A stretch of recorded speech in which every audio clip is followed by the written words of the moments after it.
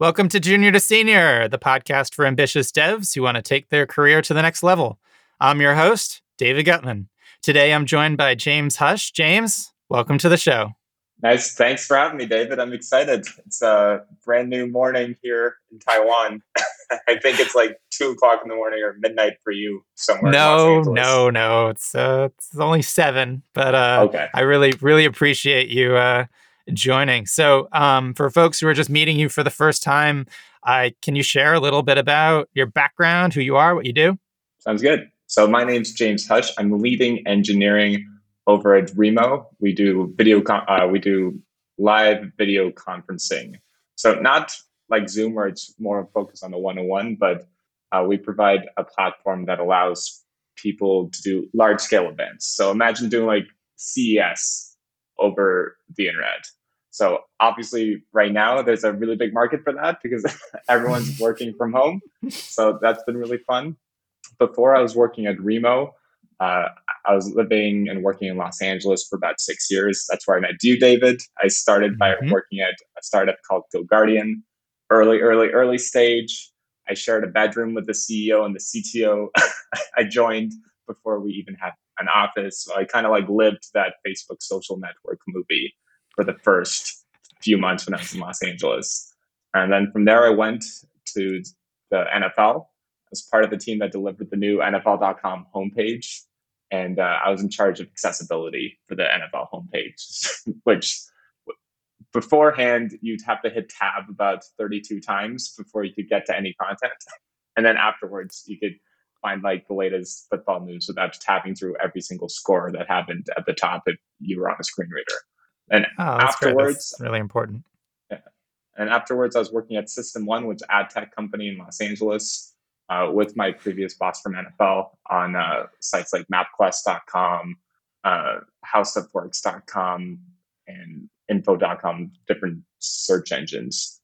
And I was leading the browser extension team there. So changing the world, making browser extensions that would change your default search engine.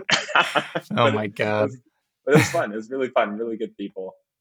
And, yeah, I was gonna say System One is one of those companies that a lot of people listening to this show will not have heard of, but it's one of those tech companies that just the scale is so much larger than you would believe, and the technical challenges that you get to deal with, and that's kind of why I personally love ad tech in general. Is it just really lets you play with a scale and technical problems that you just wouldn't be able to in other areas, and it can be a lot of fun. And you look, I mean, the mission is just so inspiring to serving people ads. I'm kidding. That is probably the downside. But the technical stuff is fantastic. You learn a lot. Yeah. How long were you at System One? I was at System One for 2.5 years, which is kind of crazy to think about. It's crazy to think about. I started talking about 7 years ago. Yeah, so it's fine. Yeah. So, on that topic, like how did you decide to follow that path? Like, what was it about GoGuardian that was interesting to you back then? So pre GoGuardian, I was working as an intern for Microsoft in Silicon Valley. And so I'm originally from Canada. And the way it kind of works in Canada is you spend 5 years to get your undergrad instead of 4, but you do about 16 months worth of internships while you're going to school. That's why you'll see a lot of people from University of Waterloo in like Silicon Valley and stuff, because they're graduating with like 16 months of experience. So when I applied for the Microsoft internship, I already had 12 months of like working at a power company, working at an alcohol company, Pernod Ricard, that does like Absolut Vodka, and working at like a tool and die company as like the only engineer, But from there, I got into Microsoft, and I was like surrounded by these crazy smart people, like like next level smart people. And like being in the heart of Silicon Valley, coming from Canada, I was like, holy cow, this is nuts. Like this is the real deal. And at first I had like huge imposter syndrome. I'm like, these guys are from MIT. Like I'm Mm. from University of Windsor. Hmm. Everyone always asks like, oh, you're from Canada? You're from U Waterloo? Like, no. And so I would joke around because people would always ask what school I was from.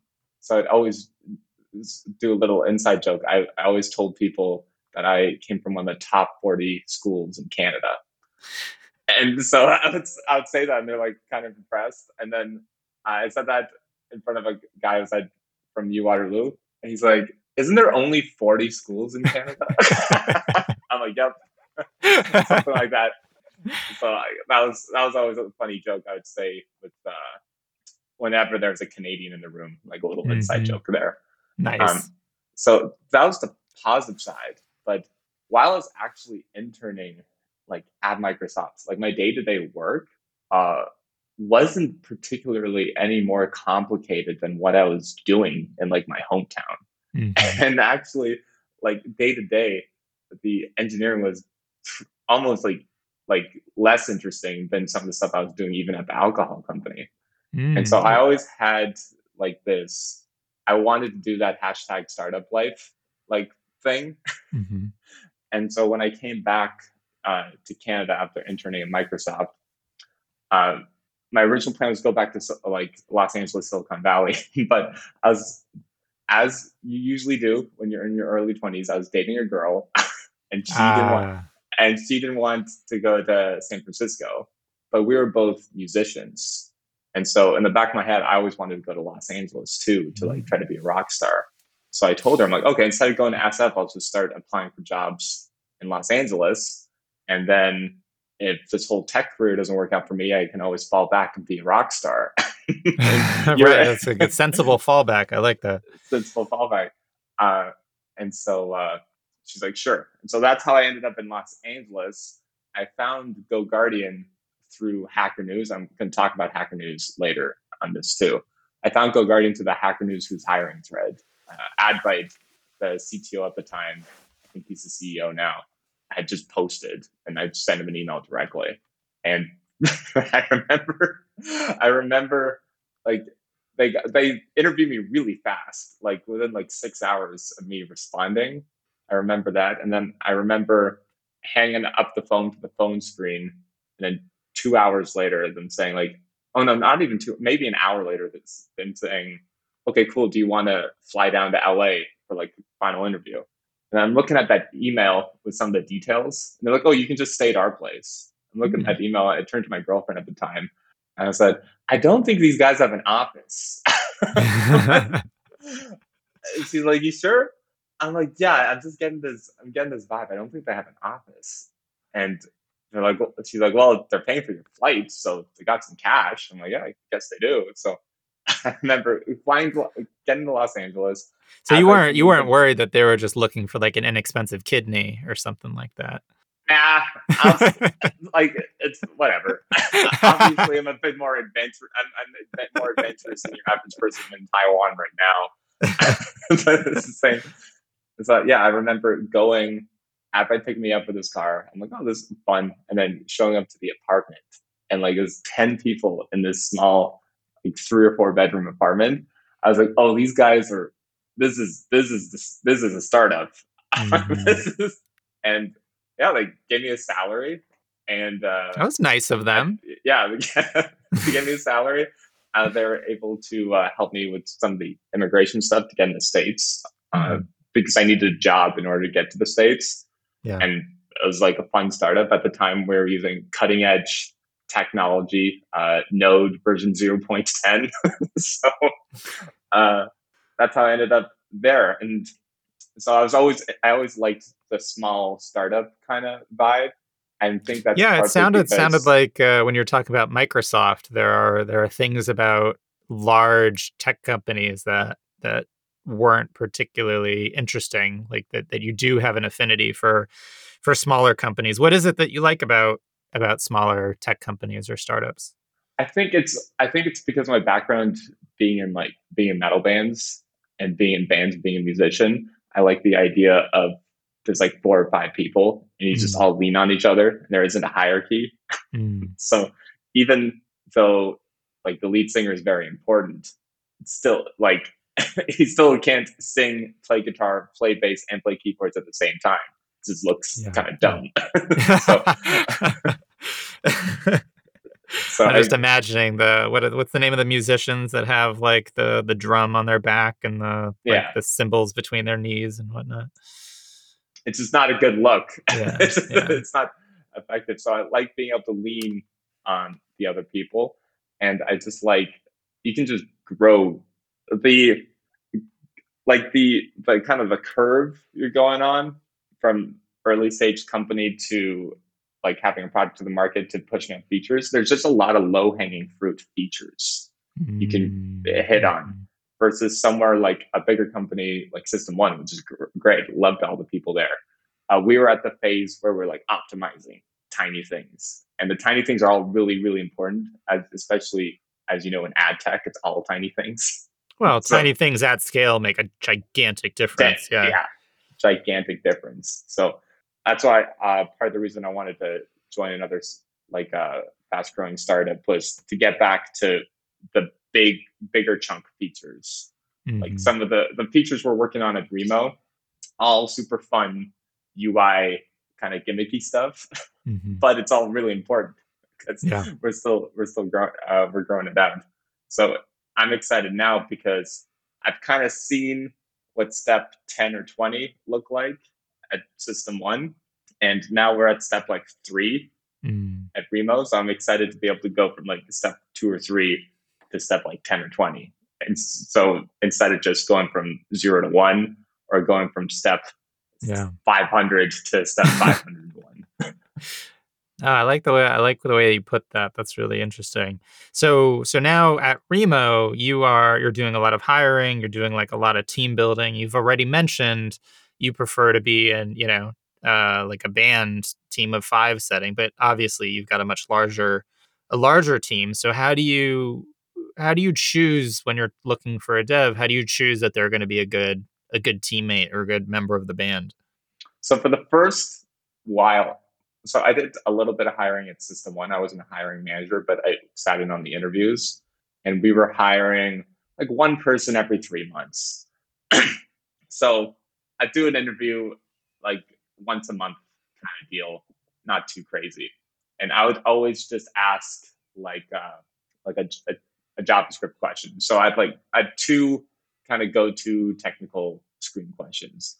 One was I opened up a code pen and asked them to make type ahead search box, like really simple in React. So when you type the word Apple, or you type the letter A, it would say like Apple or anything with the letter A in it. Oh, we were actually using the Rick and Morty API.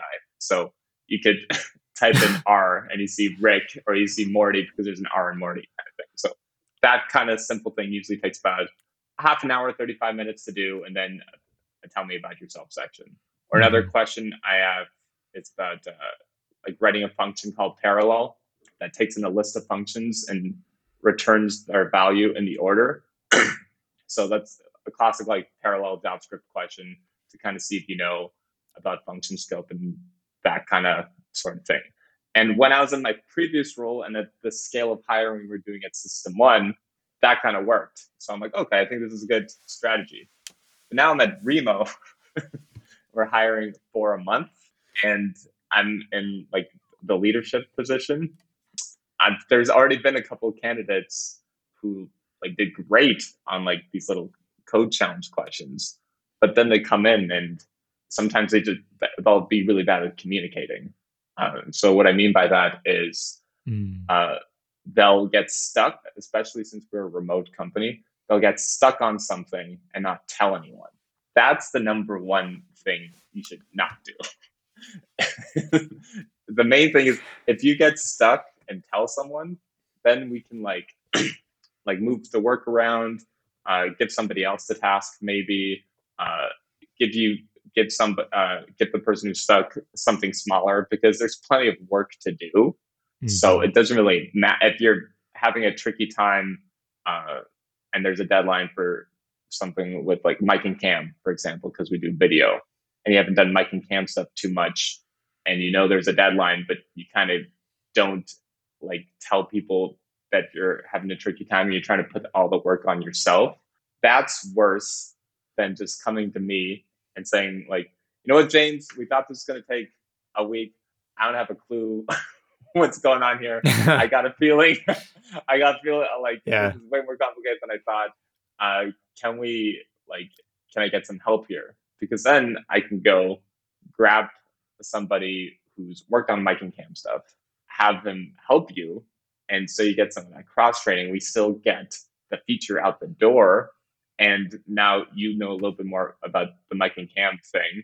Or if it's a really tough deadline, pass it on to someone else and give you another task that's like more normal vanilla React based. Hmm. And then that's how, and overall we get more work done that way. So that's what been trying to figure out how to screen in interviews. That's hard. And yeah, yeah. I mean, like, because you can understand why a dev would be nervous about that. I mean, isn't that kind of admitting failure? Or on the other side, they don't want to bother you; they want to figure Yeah. it out themselves. Like, how do you? So, for our audience, who might wind up in a situation like this, how do you know when's like you don't want to give up too quickly. So like Yeah. how can a listener tell like, okay, now is the time to like go to my manager or the tech lead or something and say what's up? So that's a good point. That's actually, I know a lot of people aren't fans of stand-ups, but that's one of the reasons why I'm a fan of stand-ups, is because it gives you that like 10 minutes every day to just say what you were working on yesterday, what were you working on today, and what were you stuck on. Hmm. Because just doing that, usually a lot of times just like going through that exercise, you'll have like a coworker, not even necessarily a manager or tech leader or someone, say like, "Oh, hey, like, hey James, you've been stuck on this for like 2 days. Actually, I had a similar issue. Take a look at this file." Or Hmm. that's usually enough where it's like a good manager or a good leader, even a good coworker, can kind of will be able to tell like, "Oh, you've been stuck on this for a couple of days. Let me reach in and help." So if you have, step one is hopefully you just have a good good team around you, which you can't really control, unfortunately. So hopefully that helps there. But usually, if you look at the task and kind of think about the task on a business perspective and kind of determine like how tight is this deadline, like how important is it to hit this deadline. So there's a difference between your manager goes to you and says, "Hey, this task is like this task is important because we have a customer who's paying for it, and in the contract, it's due in the next 4 weeks. So I need you to like take a look at this for the first couple of days and let me know like Hmm. where you're at with this." Usually, even like a decent manager will do a good job communicating like urgency around something, and I'll even go like myself in particular will even go if I see someone who's kind of like uh, kind of been on the same thing for a few days, I'll reach out to them proactively to kind of give them an out, because I know what you mean. It's trying to get rid of that culture of like admitting defeat Hmm. that that's kind of tricky around it. In Yeah, I mean, I could general, imagine, yeah, yeah, if you take, in yeah, general, like as a dev, like to have something taken away from you because you weren't able to solve it, like that's got to be yeah, scary, right? yeah, that can look bad. So I really really try to make sure that to kind of craft a story around it, so it's not, oh, James, David took James's work away from him because James is stupid. Like I try my best to make it like, oh, like David's going to help James on this kind of Hmm. thing. In general, though, just err on the side. I'd much as a manager, I'd much rather you err on the side of asking for help too early, especially at a remote company, than err on the and then being worried about bugging someone. Hmm. Because if you ask for help too early, the worst case scenario is I'll come to you and be like, "Hey, I don't even think I've ever had to tell someone that they've asking It's for so help much too more early." rare. I think Yeah. that's what everyone's afraid of, and I think even as a manager, you're like, whoa, I my time is really stretched thin. I don't really want people coming to me, but it's so rare that that's unwelcome. Like that's kind of like exactly what your time is for. Like, yeah, for the love of God, let me know if there's a problem early. You brought up a really good point with the stand up. One of the things that we have on one of my clients for the stand up, the way that we do it, is the daily question is like, okay, what do you plan to have completed by the end of the day? So one thing I will say is so important is got to break things up into really tiny things. Like it's not Hmm. like if you really like it is such a problem I think for junior developers to I think it's really difficult, but it's something that's really worth getting better at is breaking things up into smaller chunks. If you find yourself thinking like, okay, today I'm going to work on X, like that's so not descriptive. Like Hmm. there's no difference in the universe between the morning and the evening.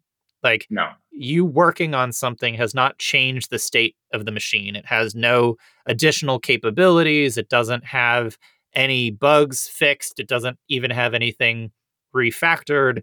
It it didn't accomplish anything. That's kind of it's the difference between saying like, oh, I exercised or I did 100 push-ups. Like Yeah. I exercised could mean anything. Well, Hmm. I got up from my desk. I went, I walked over to the kitchen. I went for a walk. It's like, yeah, but did you really improve your health at all? Like by any kind of measurable amount? So that, getting actionable about that is kind of the first step. And then the second is once you are getting actionable, it's like, okay, by the end of the day, I am going to, here's a really simple one. It's like, I'm going to change all of the, the buttons on the front end from red to blue. Like by the end of the day, you Yeah. could be like, all right, looking at the site, like, are all the buttons, now blue? Nope. Some of them are still red. Okay, I failed. Okay, fail is Yep. probably a strong word, but it's accurate. And I think maybe the main point is don't fear failure.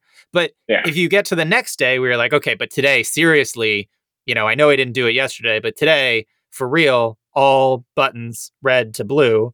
And then if you don't do it again, and now you're on like day 3, that's a really good time to have a conversation with someone because you have you have now shown like kind of twice that the problem is bigger than you thought it was. Like you Yeah. thought it was a 1 day thing and now you're on day 3, which kind Yeah. of means that this thing is it's a slippery fish and you probably need like a net or something, some help.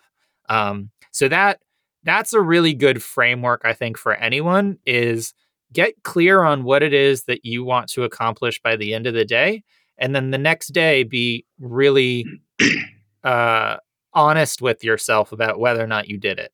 And it's not a problem if you don't do it. It just Yeah. means that you probably have to be a little bit like you got to tone down your optimism and Hmm. reach smaller because you can also have the opposite problem. Like if every single day you're crushing it, it's like today I'm going to do one push up, nailed it.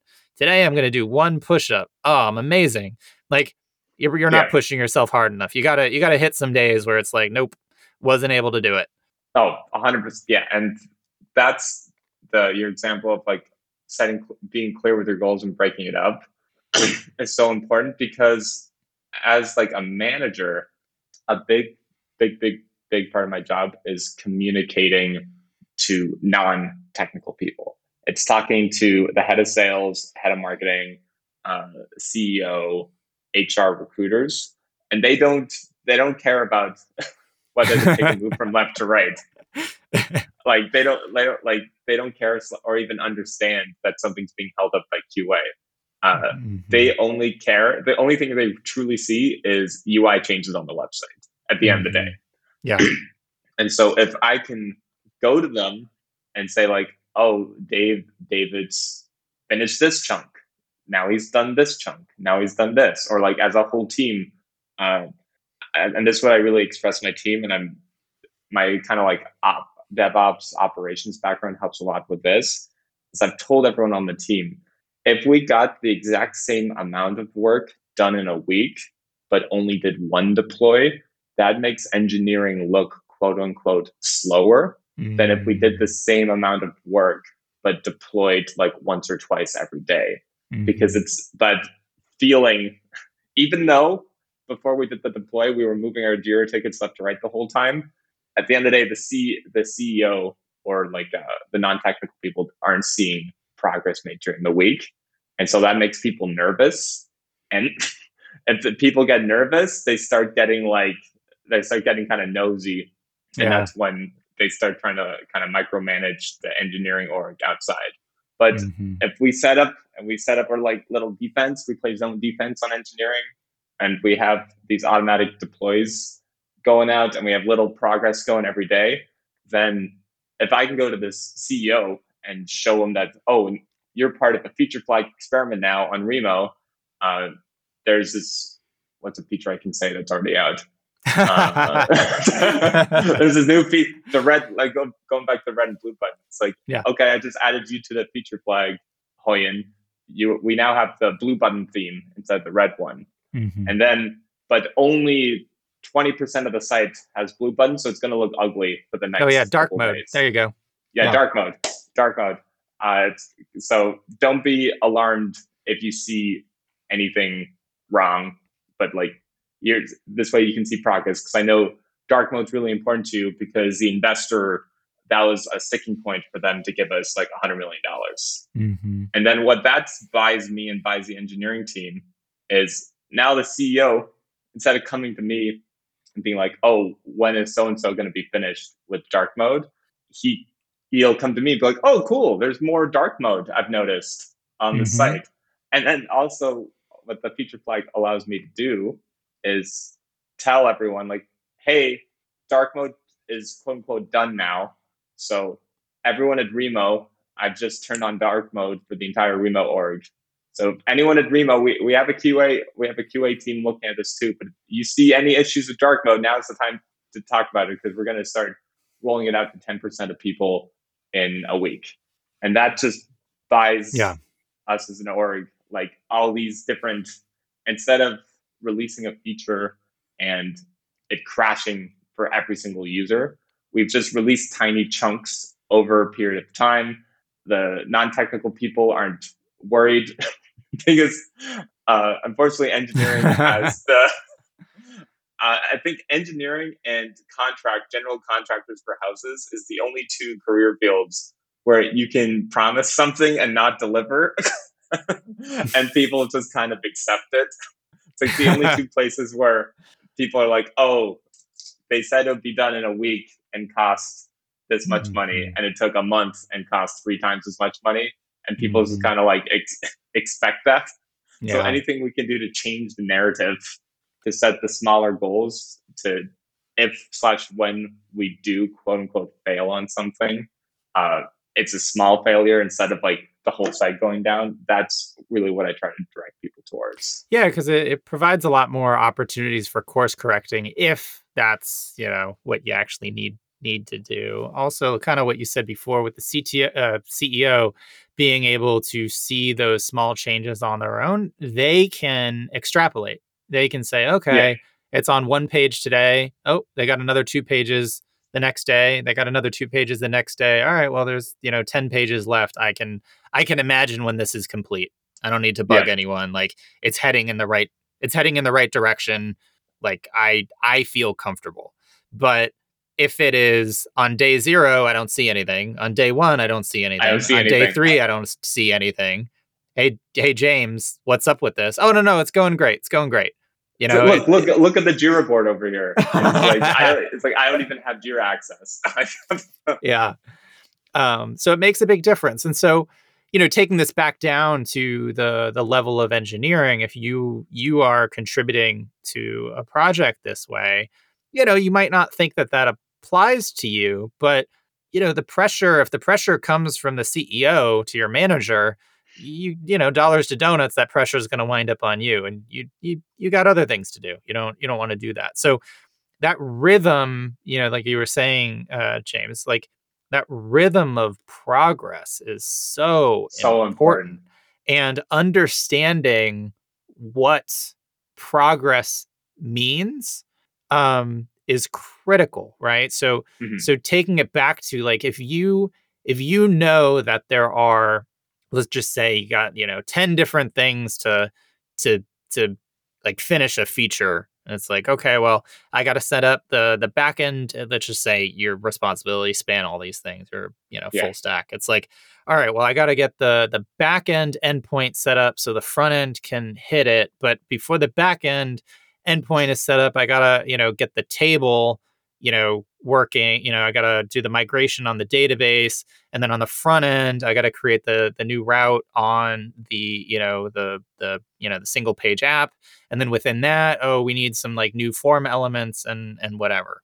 If you if you were to get all of those things 90% done, and then like try and do like, or 99% done, and then like do the last percent on all of them, like kind of at the same Ah, time, that's very different than like nailing one, then the other, then the other, then the other, then the other.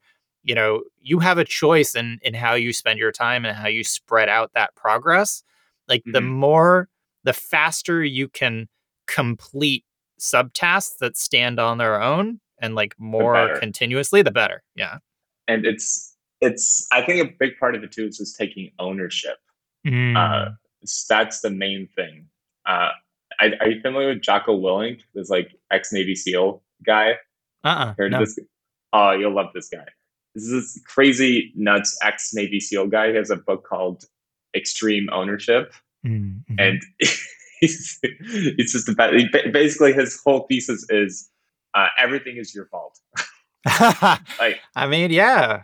yeah. Yeah. And so what I find a lot with engineers, I get this a lot, and it kills me. It's like, oh, like it's done, but QA held it up, or Mhm. it's done, but like it's not in production. It's in like the stage environment. I'm Yeah. like, and very much an attitude of like, oh, I finished my stuff, but then QA blocked it. Therefore, I it's not my fault it didn't go out. And my rebuttal to that is, well, you didn't have to make this 10,000 line PR for QA. you could have Yeah. Yeah, you yeah, could have yeah. put something out. So that's something I've been really trying to push Right. It's like you at you every say you engineering say that level. it's 99% done, but I see 0% of it. Yeah, I'm Yeah. like I I'm should be able to see 99% of it, but I don't. So that's oh, on you. I'm so it glad that works you on my brought. machine. Oh, It works yeah, on my right? machine. Yeah. Oh, Yeah, it's like, how many developers does it take to screw in a light bulb? And it's like, the light bulb works on my machine, or whatever it is. yeah. Um, I'm really glad that you brought up that ownership piece, and the blocking, right? Like, I'm Mhm. blocked by QA. I actually, just in the junior to senior community, I had a thread about this. I'm starting to look. There's a lot of differences between junior devs and senior devs. This is a question that I've asked a lot. In fact, I feel like I'm close enough that I can talk about this. As soon we're going to have a special series where I've interviewed some and gotten responses from some really, really fascinating people like Wes Boss and Scott Hanselman, Mm. and Sarah Drasner, and one of the questions on there is what's the difference between a junior and senior dev, and I'm looking forward to putting out those episodes, because their answers are really awesome. But for me personally, one of the things that I am thinking about a lot is this theme that I've noticed with junior devs, where they can let small things block them, and senior devs let almost nothing block them. So for an example that I use a lot is if you, dear listener, are a front-end developer, something that may happen is you're responsible for creating, let's say, like a new form or something like that. And the destination for this form that you want to send that data to, that's an endpoint that the backend team is responsible for. And so what might happen is you might tell your manager, like, no, I haven't started that yet. I'm still waiting on the backend team to create that endpoint. And that might sound like a very sensible thing, but what's happening here, or what your manager is hearing, is, wow, you'll let anything block you. And it's like, nope, can't do it because, of over there. Whereas a senior engineer, they don't care.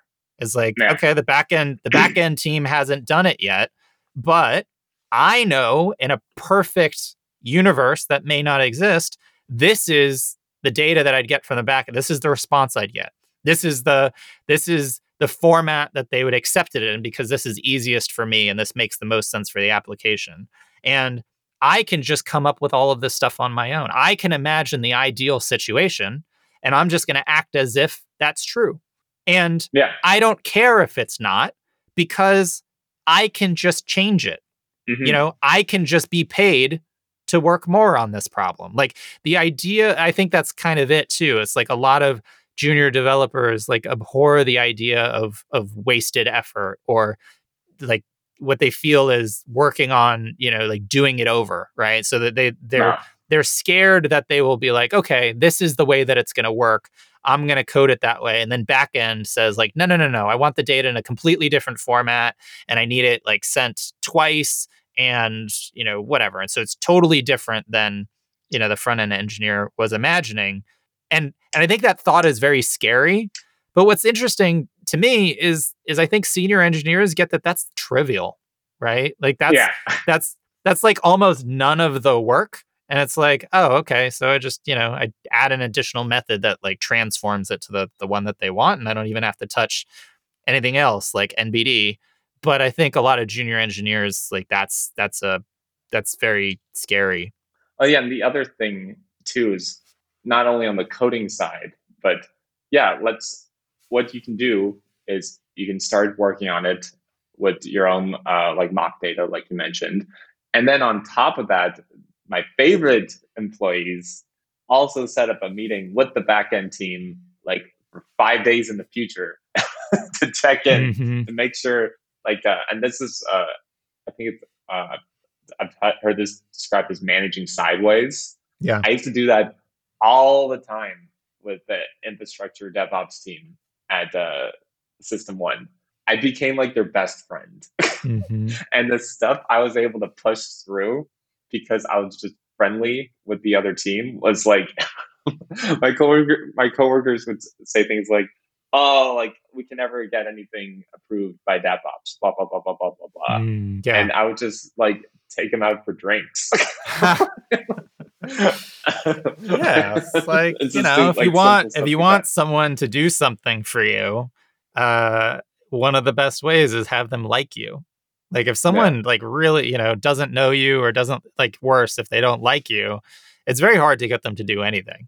And if somebody likes you, they usually go out of their way to get you what they want, what you want within reason. And kind of what you were saying too is like, if you get known for being the person that can work with other groups, other teams, other departments, you are going to wind up, if you want it, in a tech lead position very quickly. I think there's often a mistake thinking that like, okay, if I act like the best engineer, mid-level engineer, I'm going to get promoted to senior engineer. If I act like the best senior engineer, I'm going to get promoted to tech lead. But no, if you act like a really good tech lead, you'll get promoted to a tech lead. Yeah.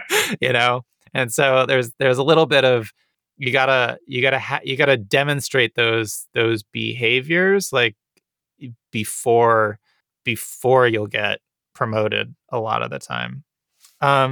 James, so we're actually coming up on time. I had such a good time. I feel like I came up on us quickly. So this has been great. Where can people find out more about you online?